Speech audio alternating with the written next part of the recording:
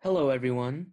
Before we get started, I wanted to have an actual introduction. I just recorded what you're going to be hearing next, which is going to be the official podcast intro, but I wanted to say hi beforehand. It's kind of unplanned just for a minute, mainly because it'd be weird if it just went from Graham's voice to my voice without any explanation. So, hi, my name's Thomas. Nice to meet you. I'm going to be the host of the podcast for the fall semester. I drive up to Gainesville tomorrow and I'm pretty scared, not going to lie, for both the world and this, which I've done things similar to, but not anything that has inspired me as much as trying to make this podcast work this past week when the semester hasn't even started. And I feel like I already care immensely about making it a valuable experience for you guys and myself. I just hope that we can make something together that is helpful in some way. And I'd love to hear any of your guys' feedback on how to make that happen. Nice to meet you. And here is the official intro. You are listening to the Alligator Podcast, a podcast where the independent Florida Alligator, the largest student newspaper in the country, discusses our latest stories on the University of Florida, Gainesville, and beyond. Subscribe and tune in weekly on Spotify, Apple Podcasts, or SoundCloud to hear our latest episodes on news, sports, and much more. Also be sure to follow us on Twitter at The Alligator, as well as find all of our latest stories at alligator.org. Hello, and welcome to Season 2 of the Alligator Podcast. I hope you're doing well wherever you're listening from. Where I'm listening, it started raining like 20 minutes ago, so hopefully that's not an indication of how this will go. My name is Thomas Holton, and I'm super, super excited about this new chapter of the podcast. I have a lot of ideas that I'm thinking about and just collaborating with a lot of people at the Alligator already, even in this past week, just about how to make it a valuable listening experience for you guys. So today is the new section of the podcast. And for the first episode of the fall semester and my first episode, we have two very special guests, and I'll go ahead and let you guys introduce yourselves. Hi, my name is Christian Ortega. I was the summer editor-in-chief of The Alligator. I'm now the fall assistant sports editor. I'm Ariana Aspuru. I was the summer general assignment reporter on the university section and towards the end of the university administration reporter. And now for the fall, I'm the university desk editor. And I'm really excited to be on the podcast.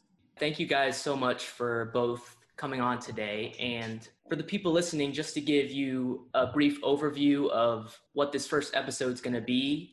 We know a lot of you guys are students, and like me, you've been gone from Gainesville since leaving in March for the pandemic. And if you've been somewhat disconnected from what's been going on here, then this pod is a sort of recap of these last 5 months and what's been going on, and just how some of these massive issues like the pandemic and the fight for racial justice have impacted UF, Gainesville, and the Alligator. So I hope that you can take something from this if that is your situation. And with that being said, my first question to you guys is just, what are your guys' assessments of this entire period, both covering it as journalists and just being regular human beings in it? I had only been up until this summer on the Alligator staff for a semester. I started in the spring covering lacrosse for the sports section. So just wrapping my head around being editor-in-chief and running an entire paper after only being here for a cup of coffee was kind of, it took my breath away in not a positive way, because I was just kind of overwhelmed and trying to understand and get everything going right, because God forbid, I do something wrong and the Alligator name and reputation crumbles apart by my own hand. And, compounding that with COVID and covering the protests and getting everything else done in an organized and structured manner while not being able to see the people who I'm working with most at all until the last day for us was kind of like, it took a little bit of time to really put my head around that and understand, okay, how am I going to be doing my job and how can I best do it effectively? I get some of that. I think for me, it was a lot of, I didn't even know what my job was because this is my first time doing reporting stuff. I just started that May when I got the job. I just started doing stories and I didn't really know a lot of what journalism was in the field because this, again, was my first time.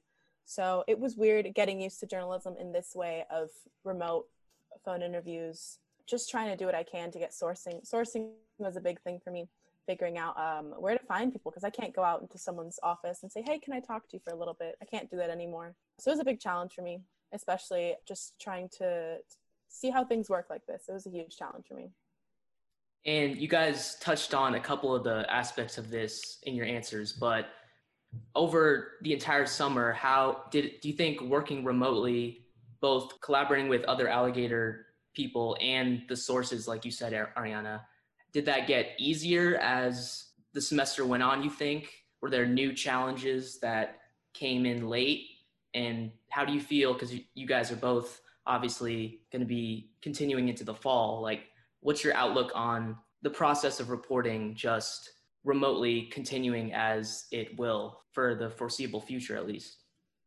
As an editor, I think that we did a good job making sure that everything was coordinated well and communication didn't fall off. When I picked up this job, rather when I was hired and during my interview process, a lot of the stuff that some of the people who were interviewing me were asking, how are you going to be keeping things going well? How is reporting going to function remotely? And even though our reporters, and Ariana, you could elaborate on this further because obviously you're the one doing it, even though they couldn't get that foot in the door and meet someone face to face, I think that the reporting done virtually and remotely was phenomenal in that regard because of the fact that we were able to adapt properly. And I think what goes into how the staff succeeded in publishing, I think, over 460 stories just goes into the fact that we were able to communicate with each other very well. At no point, or rather very rarely, did we really run into troubles with being able to talk to people and get in contact with other members of the staff, whether or not it was through Slack or otherwise. We kept that up, and that really set the tone for the remainder of the semester. I'd agree. I'd say that communication was probably the biggest challenge, but also like the thing that we worked on the most. Just always updating, like, this is how my story's going. This is what I need help with. This is who I'm not hearing back from. Can you help me figure that out?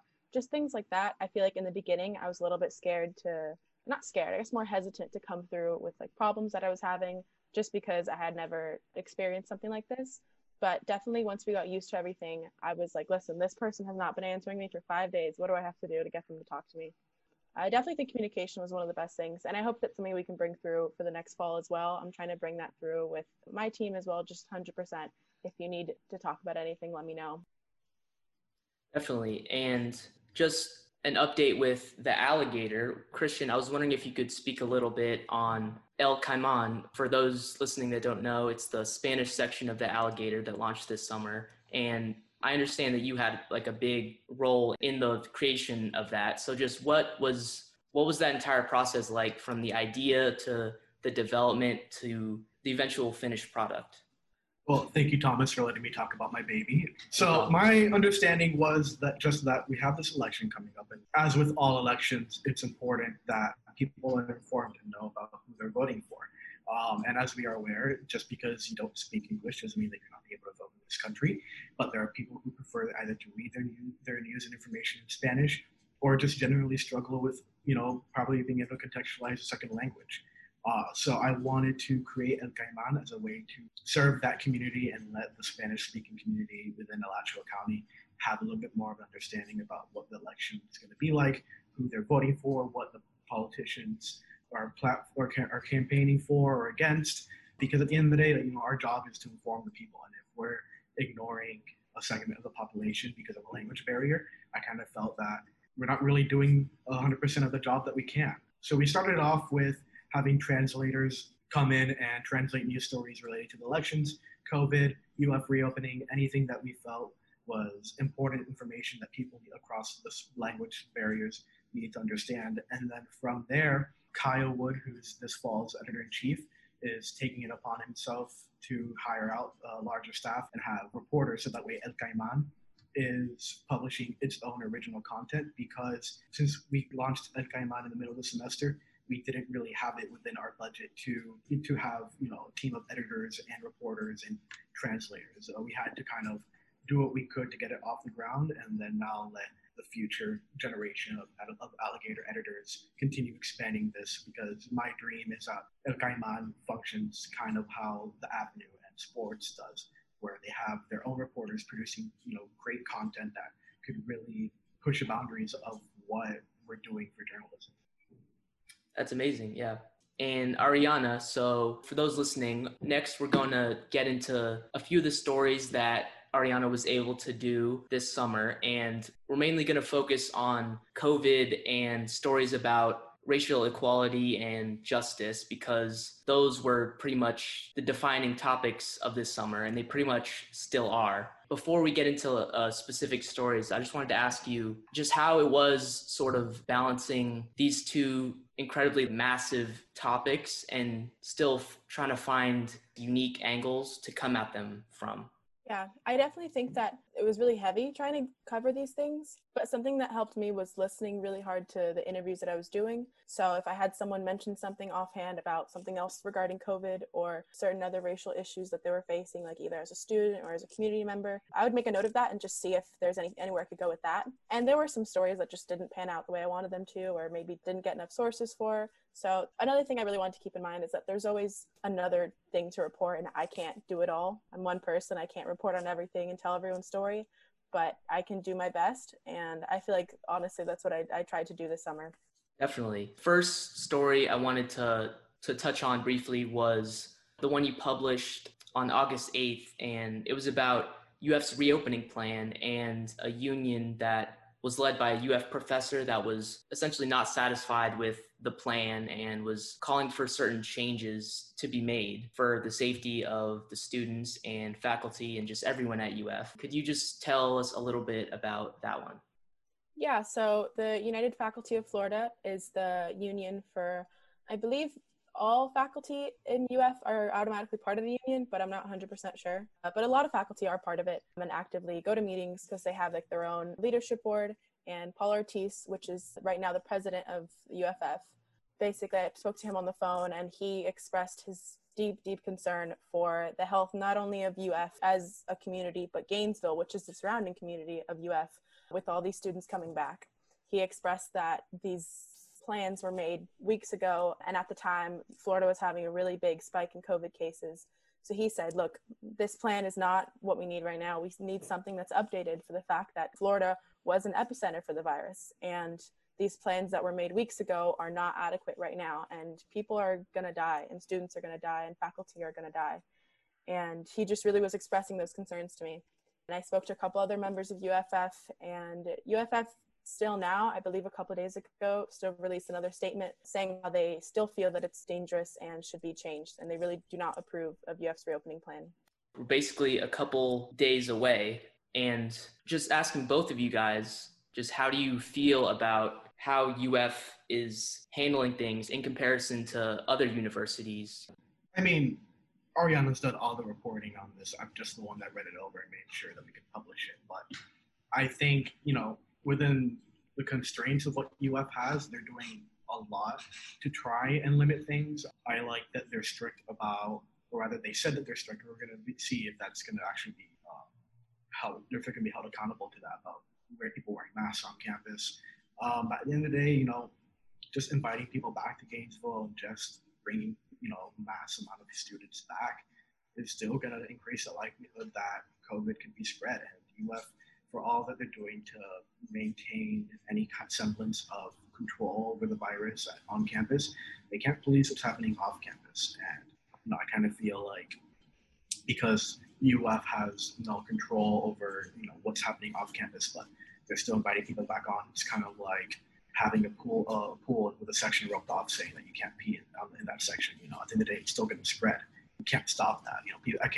UF can't tell me to not invite 50 people over to my apartment right now. So it is what it is. I personally believe that classes should have remained online in order to help the spread, control the spread. But there's a lot of other variables that need to be taken into account. And hopefully with what UF outlined, it'll be at the very least effective in suppressing as much of the COVID-19 spread as possible.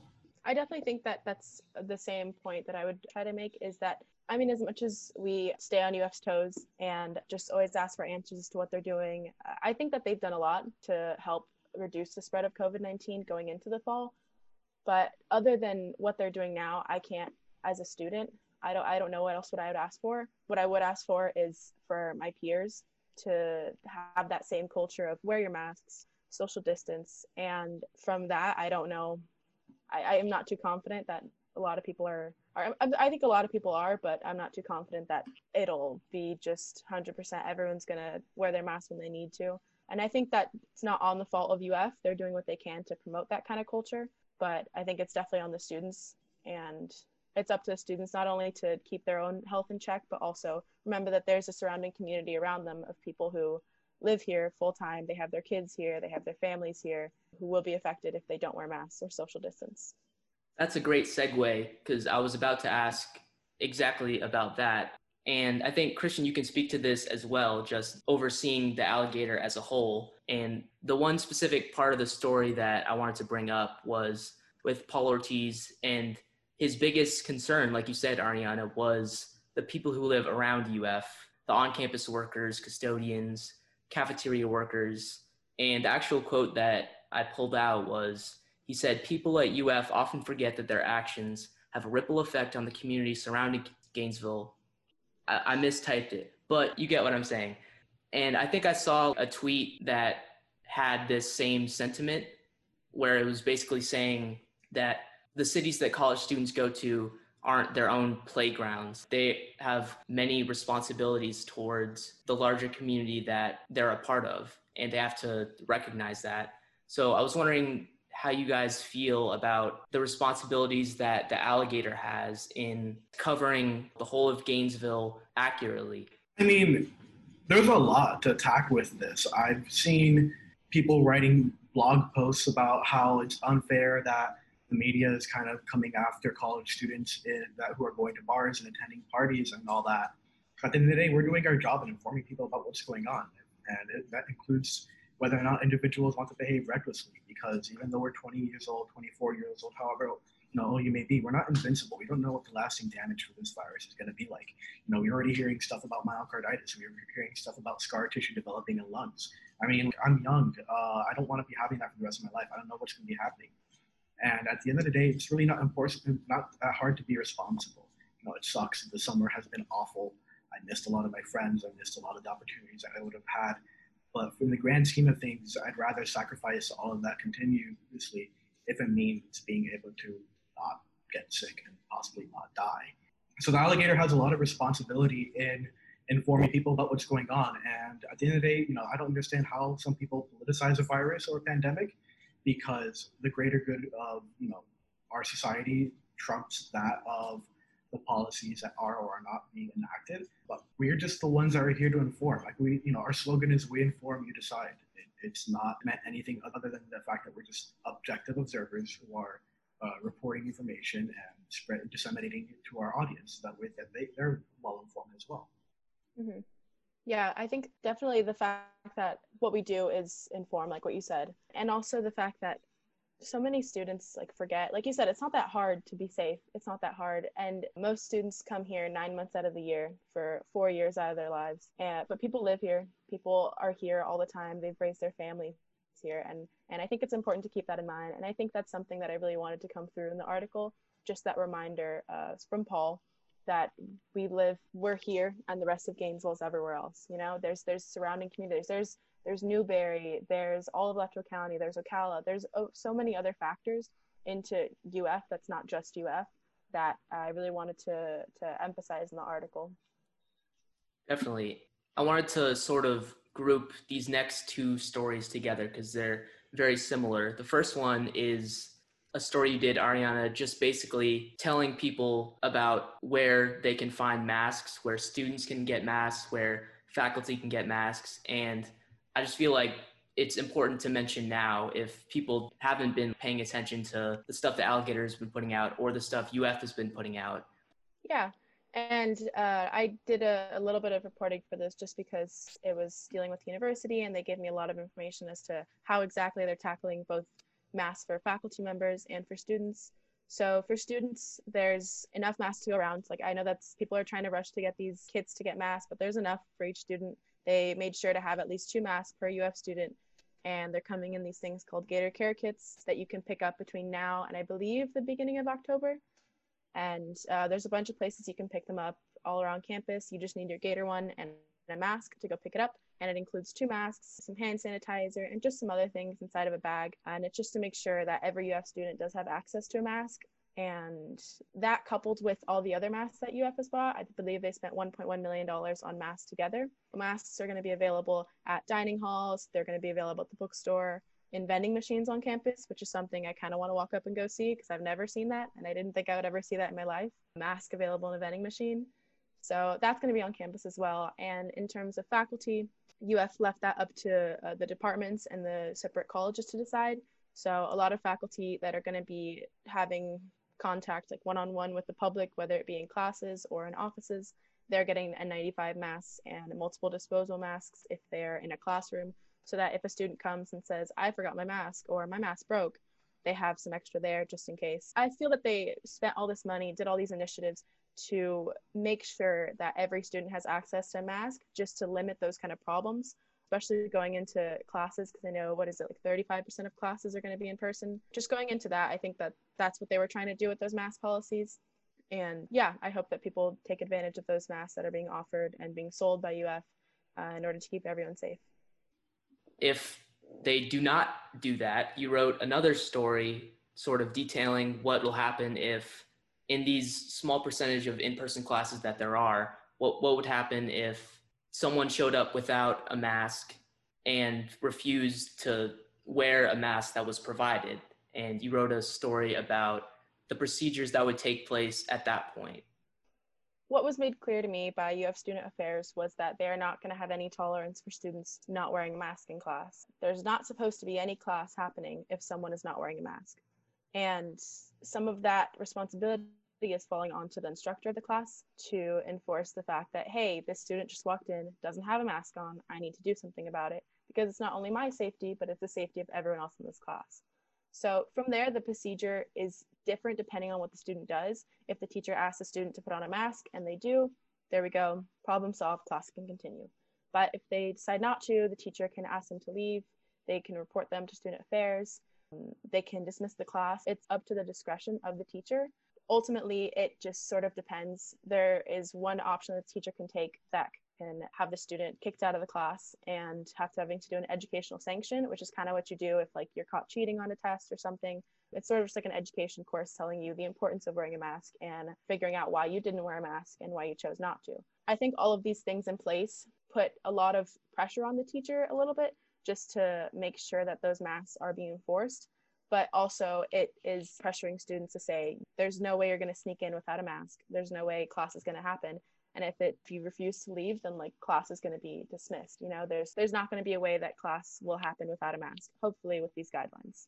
The story also mentioned the COVID questionnaire that is required for everyone returning to campus. I've taken it, and I'm sure you guys have taken it, and people listening, I'm sure you've taken it.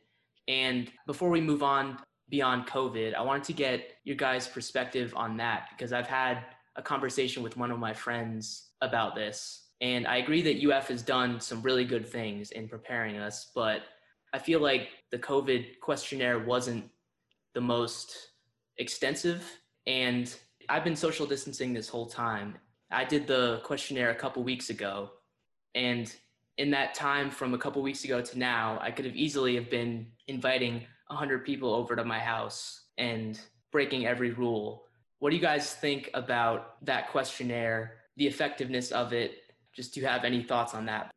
I think the questionnaire had good intentions. Obviously, it's kind of like a small barrier to entry to make sure that people were doing their best, but there's no enforcement of whether or not, what people put in there is true. I followed it out within 10 minutes, I was already approved and I could go back on campus. And I don't know what UF's planning was for that. I don't know what the conversations were there for that. I don't know, all the stuff that was considered. I would have liked for it to have acquired negative test result, within the last 2 weeks of filling out that questionnaire. And, you could have taken that test at home. You could have taken it or rather in your hometown. You could have taken it in Gainesville or Chance, wherever it is you may be. But I believe that having a definitive proof that you have not that you at the moment of submitting that questionnaire you are not COVID positive would have certainly validated the responses more than just me saying I didn't come in contact with anybody and that's it. But once again, I wasn't in the room. I wasn't one of the decision makers. That's just my own personal opinion. And I hope that at the very least there is some efficacy to the questionnaire and, something comes out of it. Really be interested to see who hasn't been approved by UF to return to campus and for what reasons those may be. I think something similar to that. The screening process, I guess, isn't that extensive, especially the fact that you have to do it only once. And then that's it. You could have done it 2 months. You could have done it a month ago when it came out. For me, they let me do it like 2 weeks ago. I know other people did it before that. So I don't think that it's functioning as a valid way of seeing whether people are going to come on campus with COVID or not. I think that one of the positive things about it is that maybe doing the screening thing reminds people, hey, I should probably check to see if I've been social distancing, or maybe I should get tested on my own just because I'm a little bit nervous about this. Maybe that is one of the good outcomes of it, but I think functioning as a barrier for trying to limit people on campus with COVID-19, it's not doing that as well. I also think that if UF could, I would like to, like what Christian said, see someone test negative before they're allowed on campus. But I was able to look into this. UF isn't able to mandate that kind of testing just because they're part of the state university system of Florida. And since not all Florida schools can mandate that testing, like have the capacity to mandate it, they're not allowed to here.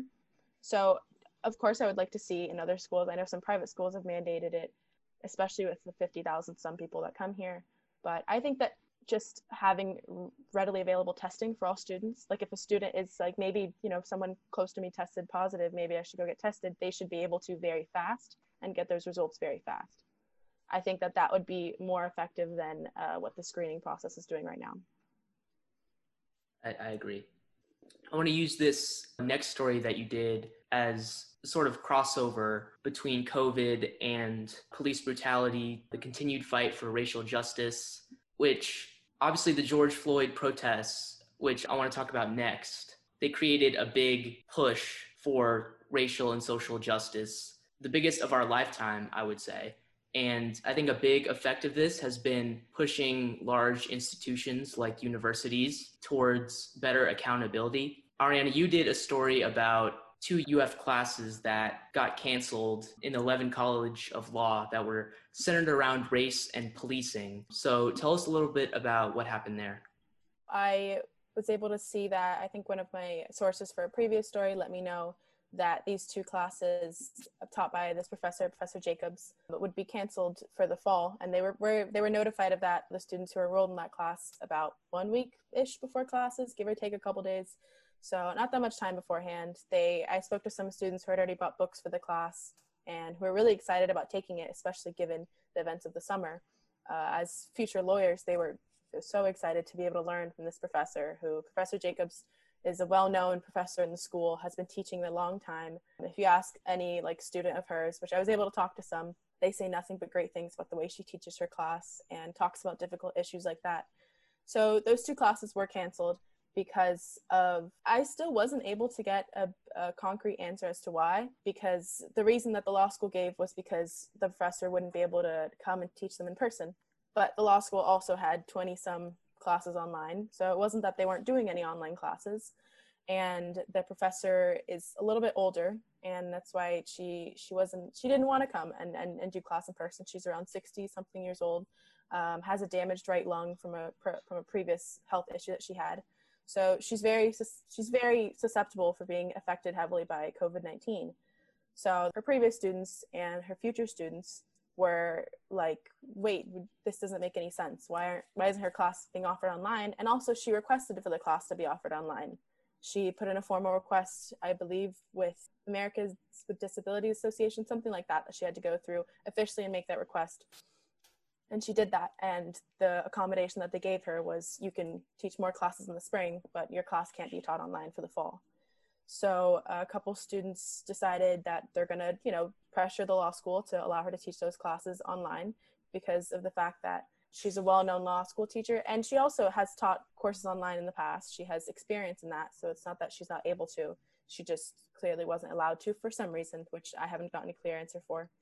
So yeah, they organized a protest and delivered a letter to the law school dean, and we're really pushing for it. And I believe a couple days ago we were going to start working like an update for that, but the classes were allowed to be taught online, and those students were able to get those courses back, and I believe they've issued out an apology. That's great. Do you think that your story had some effect on them making that apology? I'm not sure. Of course, I would hope that some of them read it and heard some of the student voices I was able to talk to. I was also able to talk to the professor herself and ask about why she wants to teach this class and things like that. So of course, I hope that it had that effect, but I also think that it just helped spread the word for maybe other people who didn't know that this was an issue, and just sort of keeping that conversation alive and holding some people accountable, such as like the dean of the law school and the higher up people in the law school, as to why this decision was made. So, I mean, I hope it did, but I mean, I can't say for sure. Going off the theme of just accountability, I wanted to bring up the quote that you ended the story with, because it's like really good.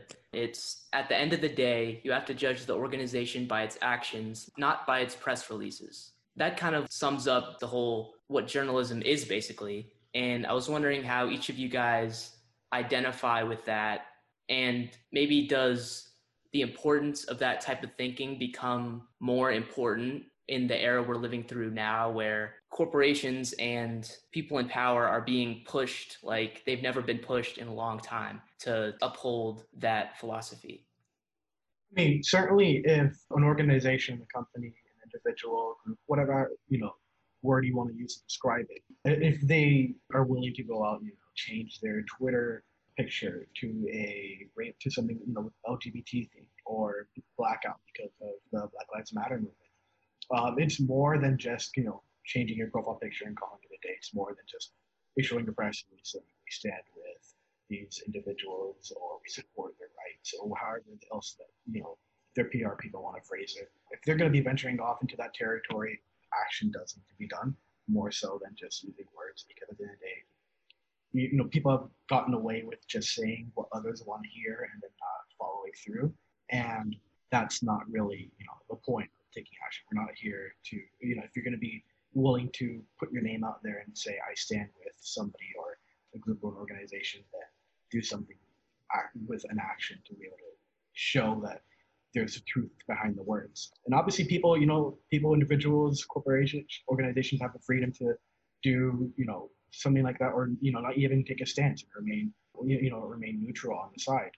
That's up to them. But for those who are willing to, do the bare minimum, there certainly needs to be more action done if you're going to be venturing off into those grounds. I definitely think that's something that I had to keep in mind just going through, because a lot of what I got when I was reporting was very PR stuff, like, oh, we're working on it, or we support these people, or like this stance, or things like that. But it's definitely important just to hold someone accountable, especially if they're a big entity, UF, or like a big corporation, like you were saying, taking a stance on something. If you're willing to take a stance on it, then you're opening yourself up to, well, what have you done in the past? What are you planning to do in the future? And what are you doing right now to further support that issue or those people that you're saying you support in the beginning? So if something that affects people is, I support you, then I'm going to see if you really support them in your action. Definitely. I wanted to also touch briefly on all the protests that took place in Gainesville. Obviously, the big sort of catalyst was George Floyd. And I remember I really loved the way that we covered the protests, even just like the way the multimedia graphics that were on it. And both of you guys were a part of that in some way. So I was wondering if you could describe what your role was on that day, and then just anything that you've taken with you in 3 months since that basically happened. Anything you like distinctly remember? So Ariana and I were both main protests that had occurred. I was there taking photos. Ariana was taking photos and working as a reporter. I mean, there was a lot to unpack there. I'm just like, as an editor, as somebody who was setting out his staff to go and cover these issues, I'm very glad and very thankful that everybody remained safe. They didn't contract COVID. No situations escalated beyond control. It was very, well orchestrated, for lack of a better word. We did prepare in a sense by buying some PPE like goggles, better quality face masks in order to, if there's any tear gas or anything being shot at, that it would be filtered out, along with vests to reduce any kind of bodily harm that could come to our reporters. And luckily, we never had to resort to that. So I'm very grateful, and I kind of hope that it continues for any future protests that occur. But just from my perspective, it was important to get out there and understand exactly what's going on and covering how that affected the community. It's over 1,000 people gathered together to march and call for action in order to have the reform that they desire put in place. And I think that we're very lucky that nothing bad came out of it, and because we've seen how situations can escalate, and Gainesville got off well. I think for me, I remember walking up to because it started off in like Depot Park, and I'm going to my third year here. I've seen a lot of people gathered on game day, or some like gymnastics meet or things like that, or even like Plaza if they're giving out free stuff. Like I've seen a lot of people gathered in Gainesville, but I had never seen that many people gathered for something like this. And it wasn't the cheers that we're used to in like the stadium and things like that. It was sorrow. It was people that were sad. It was people that were mourning and mad over the fact that things like this are still happening, and it could have happened to anyone that they know or that they've interacted with. That's something that I definitely felt that day. Just the overwhelming fear and also just anger for everything that was going on at the time. And when I was there, I was taking photos. I was interviewing a few people. I remember it started off in Depot Park and it ended up in Italy Plaza. And then it kind of went around downtown for a little bit. And I remember one photo I took was of a woman who was kneeling down on two knees in the middle of the intersection. I wish I could tell you which one it was, but it was in the middle of downtown. A couple police cars blocking off the streets, but she was kneeling down with both her arms up in the air. And it was just a very powerful photo to take for me. And I believe she was talking about George Floyd and things like that. And there are police officers right next to her. She's in the middle of two cop cars. It was just something that I was, as a reporter, I was like, this is history. This is exactly history. And as a person who lives in Gainesville and a person who has unfortunately seen some of the injustice that does happen, it was emotional. I got a little bit emotional as a person trying to distance myself from the story. But sometimes you just it overcomes you. So that's what I remember from that day. I think the phrase you said was, "This is history," which is something that every so often it hits me. The protests were one thing, and then at various points just throughout the summer, it just continually hits me, I guess. And Ariana, you just spoke about one of those moments for you. Christian, did you have any moments like that as editor-in-chief? I mean, take the COVID-19 pandemic and just making sure that we're getting all of that stuff right, because of all the people who just simply don't believe the facts and don't believe that this is serious. And then compounding that with, such a major point in this country's history with racial equality. We, from an editorial perspective, I'm Cuban, but I'm very white presenting. We don't really have that kind of diversity. We're working for it and trying to get it more included in the Alligator staff as the semesters go on. But it takes work, and we try doing a lot with meeting with Black professors and people who can provide the perspective that we require in the newsroom in order to understand how to more effectively cover this. And the last thing I really wanted was for the Alligator to be looked at as just a newspaper that doesn't really care about these kinds of issues, because they're important to cover. They're important to get out there. It's important to inform people about what's going on. And we really tried doing our part to make sure that we're approaching things with the right perspective. It's why we met with people who are more versed in it. And it's not because we wanted to, be virtue signalers and kind of pander to that side. But at the end of the day, their experiences, there are parts of people's lives that I never grew up at. And it's important to, at the very least, if we don't have that kind of perspective in the newsroom, we're trying to build it. Let's make sure that we're doing what we can to reach out to other people who have had it. So that way, we're assigning a story where we're telling, like, Ariana, I want you to write about this. I could take away some stuff that we've had in conversation and say, maybe focus on these subjects that for the life of me, I probably would not have considered. And, as I mentioned before, Alligator is trying to promote more diversity and trying to hide as many BIPOC staffers that are qualified and worthy of being part of our staff as with anybody else. And hopefully that by continuing, progressing our coverage, we'll be able to shed away any kind of misconceptions that people may have. That was a great answer. I wanted to do one more story before we wrap up. And it's kind of going back to like the general theme of what we've been talking about, which is accountability. One of the ways that's sort of manifested is in a renewed push to get buildings on UF renamed, most notably the Rights Union and the O'Connell Center. And Ariana, you wrote a story about this. So could you tell us a little bit about these efforts to get these UF buildings renamed? So I think definitely this is one of those things that gets brought up every couple years, which is what I heard in conversations while doing this story, was this isn't the first time these things are uncovered or just talked about. This happens every couple years. And to my knowledge, students every couple years tell the university, we want this changed because these namesakes that we walk into, that we have our classes in, that we have, like even the Rights Union, you know, you go in there for preview. What is it? The Multicultural Affairs Office is in there. It's supposed to be a home for students. And outside of that, places like the O'Connell Center and other buildings on campus are meant to be for students.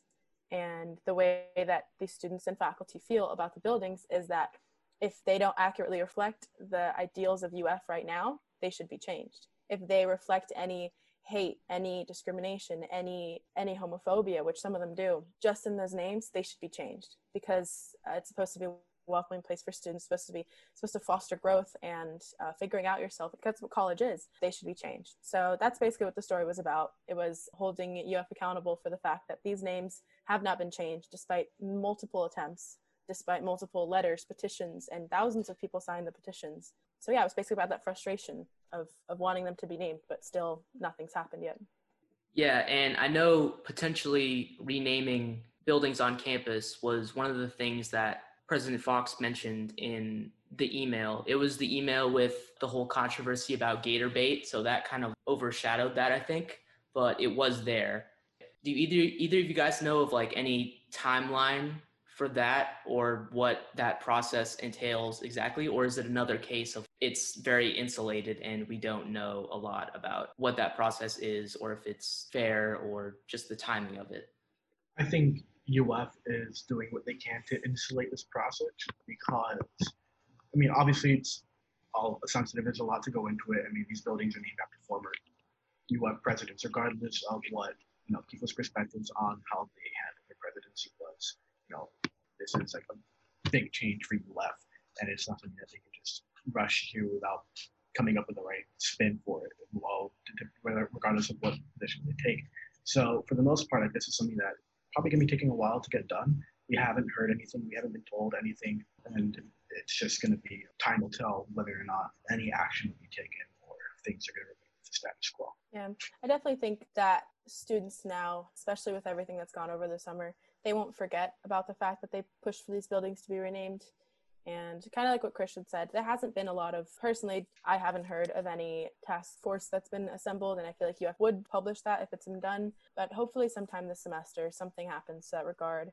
And personally, I feel that they didn't give themselves a deadline of we're going to rename these buildings by this date or we're going to decide to take them out on this date for the reason of then they would be held accountable to that certain date. But I know that's something that students and faculty both wanted from UF, especially after that announcement of we're going to do it. But the question was, well, when are you going to do it? I remember I was speaking to one professor that was telling me that, listen, if I had the money, I would get up there and pull down the name myself. It shouldn't be harder than renaming the building itself. It shouldn't be a whole process behind it, a task force for however many months it's been, and then nothing's happened so far. I think that frustration is really what drove the story and what drove the students then to want it to be renamed. And I think it'll keep on driving that need for them to be renamed.